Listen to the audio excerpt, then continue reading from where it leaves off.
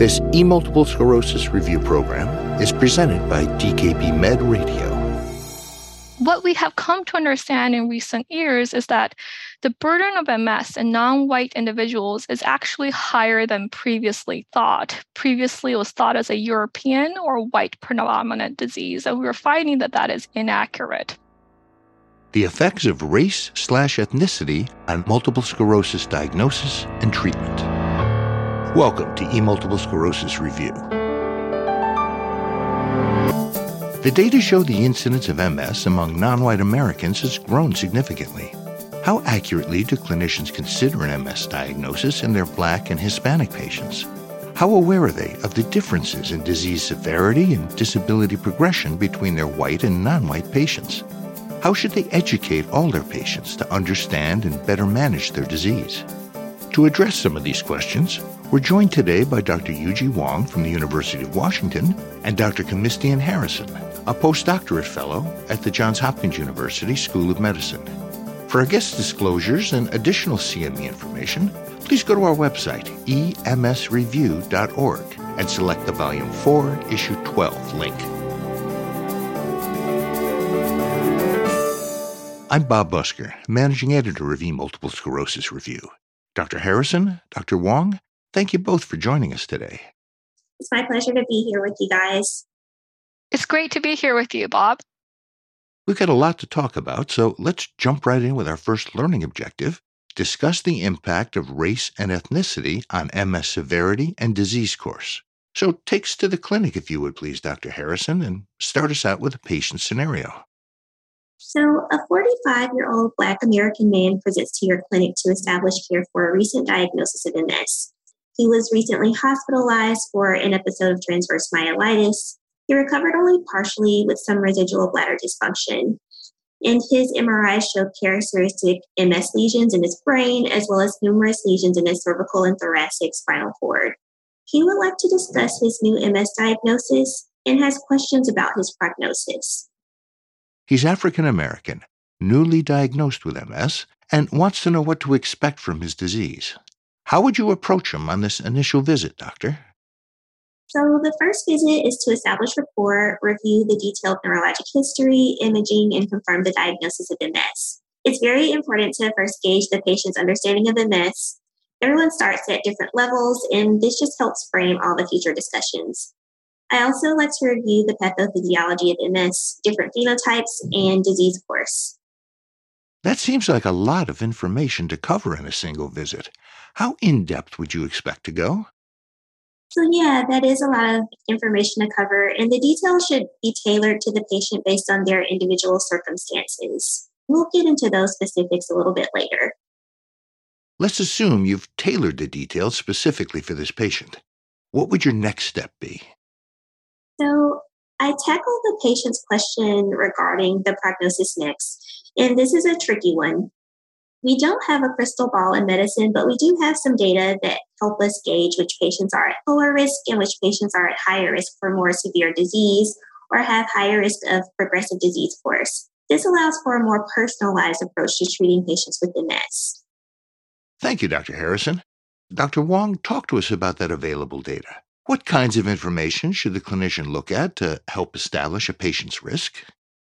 I think it's really difficult to gauge each individual patient's specific risk, but there are certain factors in a patient that we can look at. For example, there are modifiable factors, and then there are non-modifiable factors. Some examples of modifiable risk factors include things such as cigarette smoking and cardiovascular disease, which are both associated with worse disability in MS. On the other hand, there are, of course, non-modifiable risk factors, including one's age and race or ethnicity that have been shown to be associated with certain level of disability in MS. For example, presenting at a younger age or presenting with a non-white race is associated with higher risk of disability in MS. There are also other things to consider.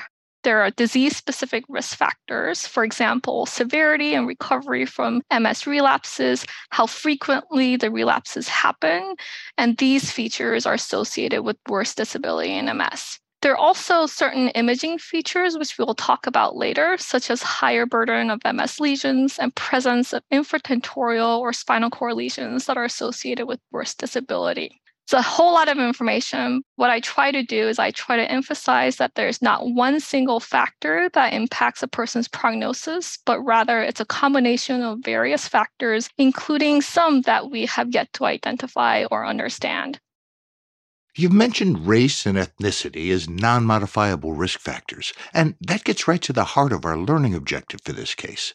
So tell us more, if you would please, Dr. Wong, about how race and ethnicity can affect the course of an individual's MS. This is definitely a newer area of interest and one that has unfortunately been traditionally lacking in understanding, and not just MS, but basically all areas of medicine. There's some specifics to note here. The term race accounts for physical appearance, such as skin color, and may concern biological differences in disease, such as phenotypes and genotypes. On the other hand, the term ethnicity accounts for societal factors influenced by cultural, language, and social differences. So they are linked, but not exactly the same. What makes this so complicated is that race and ethnicity are not only biological constructs, but they are societal constructs. Therefore, they're confounded by many, many factors, including self-identification, admixture of genetic heritage, among others. What we have come to understand in recent years is that the burden of MS in non-white individuals is actually higher than previously thought. Previously, it was thought as a European or white predominant disease, and we were finding that that is inaccurate. There's data from several multi-ethnic populations within the United States over the past couple of decades demonstrating that patients with MS who are of non-white race, including Black or African American individuals, and Hispanic or Latino individuals, are at higher risk of worse disease burden or clinical progression. We need to recognize that and work on understanding that better to provide more equitable medical care for all of our patients with MS. What do we know about the reasons for these differences, Doctor? Bob, that is a really difficult question to answer. And I think part of it is because a lot of it remains not well understood, unfortunately. There may be certain genetic or epigenetic factors that contribute to differences in disease presentation and disease course in MS. However, that is not everything. It is also important to recognize that there are socioeconomic status, systemic racism, and healthcare access issues, as well as other social determinants of health that all play important roles for these differences. Well, thank you, Dr. Wong. Dr. Harrison, I want to turn back to you now. With a patient like the middle-aged African-American man that you've brought us in this case, how do you broach these kinds of topics? And what role do the patient's responses play in your treatment decision-making? So, being transparent about what we know as well as what we don't yet know or understand is vital. Though specific DMTs are out of the scope of this podcast, generally it's important to review with the patient treatment option recommendations, why specific treatments are recommended, whether due to efficacy or ease of administration or other, and make sure the patient is comfortable with the treatment plan. If there are concerns about the treatment plan or if there are so-called adherence concerns that come up during the course of the patient's treatment, it's important to assess the reasons for these and making sure not to forget cultural and societal factors that may be at play. It's also important to review the patient's social history and see if there's any areas where interventions can be made, such as access to services or other supportive measures. Thank you, Dr. Harrison and Dr. Wong, for bringing us this case. Let's summarize our conversation as it applies to our learning objective, which is to discuss the impact of race and ethnicity on MS severity and disease course. Dr. Harrison, what are the key things our listeners should take away from our discussion? So first, we want to recognize that MS presentation and disease course can differ between different races and ethnicities. Second, it's important to understand that there is emerging evidence that non-white individuals with MS have higher risk of severe disease or disease progression than those of white race. Third, we also need to recognize that this is the first step in improving our understanding of these differences, which may be a combination of intrinsic as well as external and societal factors. And fourth and finally, the overall goal is equitable medical treatment of all patients with MS. Thank you, doctors. And we'll return with Dr. Wong and Dr. Harrison in just a moment. I want to take a brief time out here to ask all our listeners a simple question about your CME CEU credits. Do you have all you need? Because it's not too late to access the credits still available without charge from eMultiple Sclerosis Review.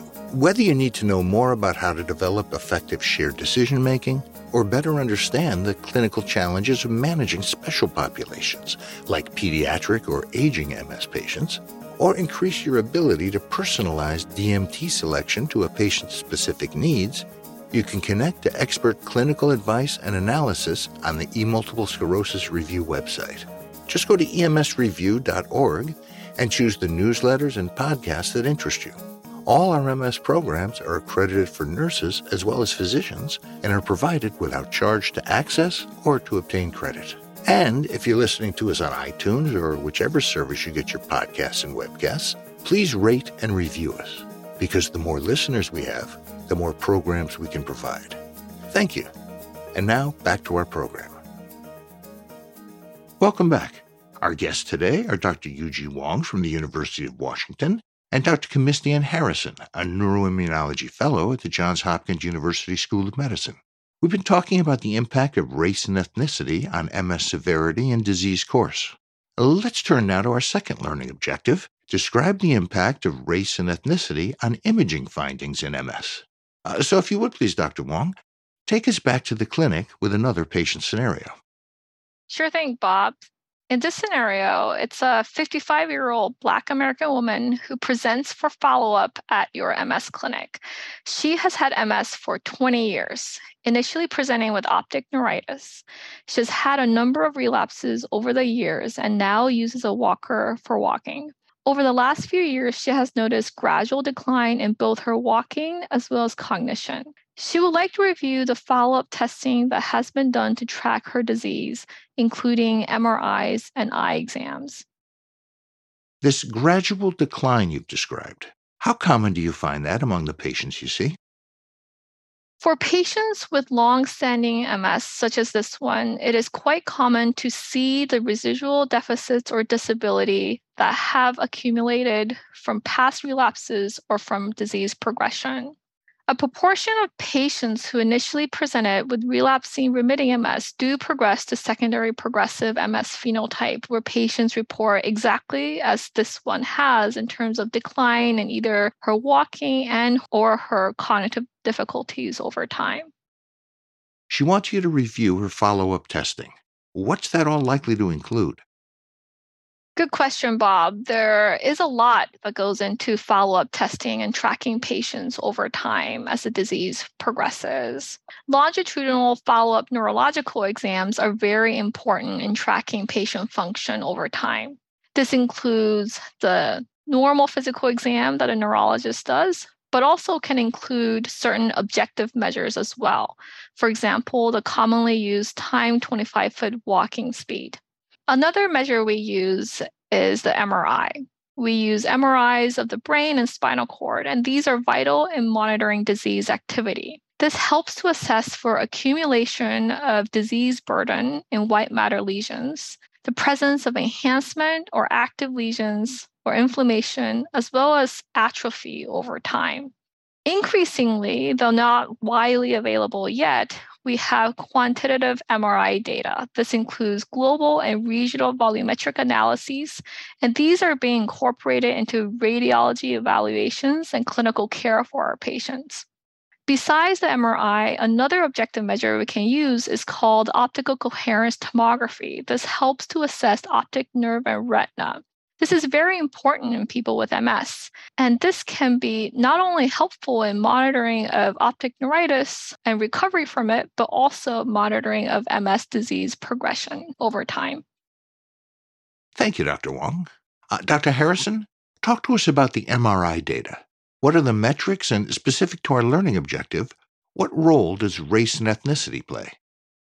So to answer your first question, there are various MRI metrics that we can use to track disease progression. This includes lesion burden, gray matter, and cortical atrophy, as well as regional atrophy, spinal cord atrophy, and others. There's emerging data from researchers at Johns Hopkins that people with MS who are of non-white race, such as Black or African Americans, have worse MRI metrics, such as cortical atrophy and whole brain volume, regional brain volumes, as well as greater MS lesion burden. What about optical coherence tomography? Are there race and ethnicity differences found in OCT?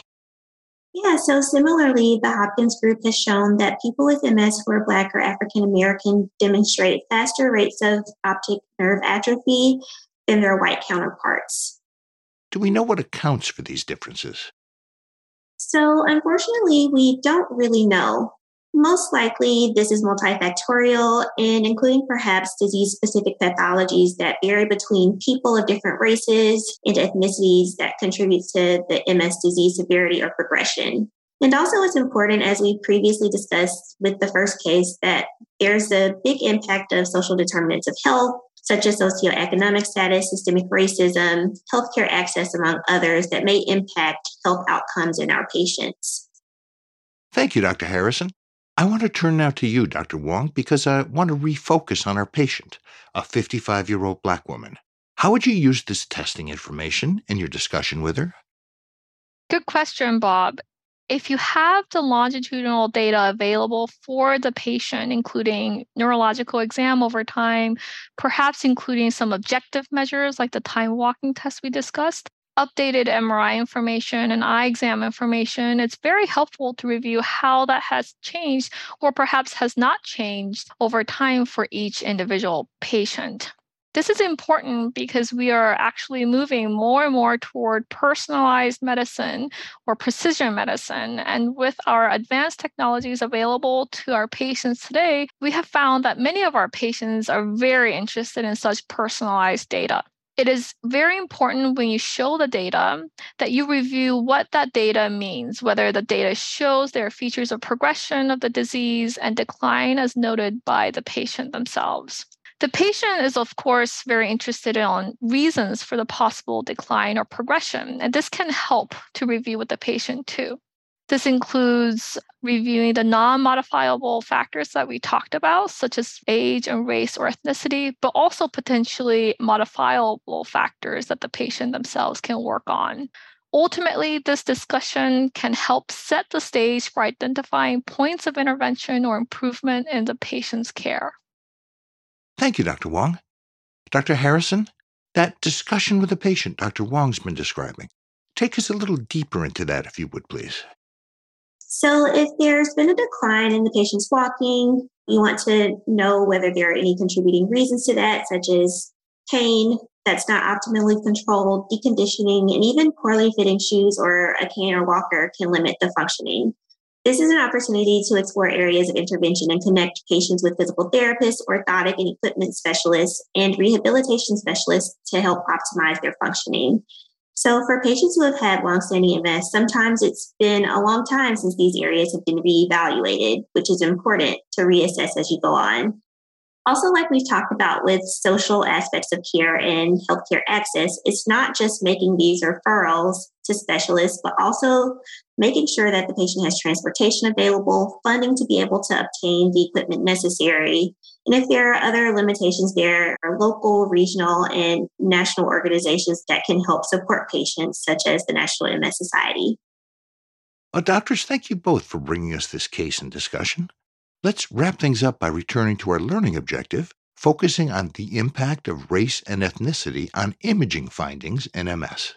Dr. Wong, what are the most important things our listeners should take away from our conversation?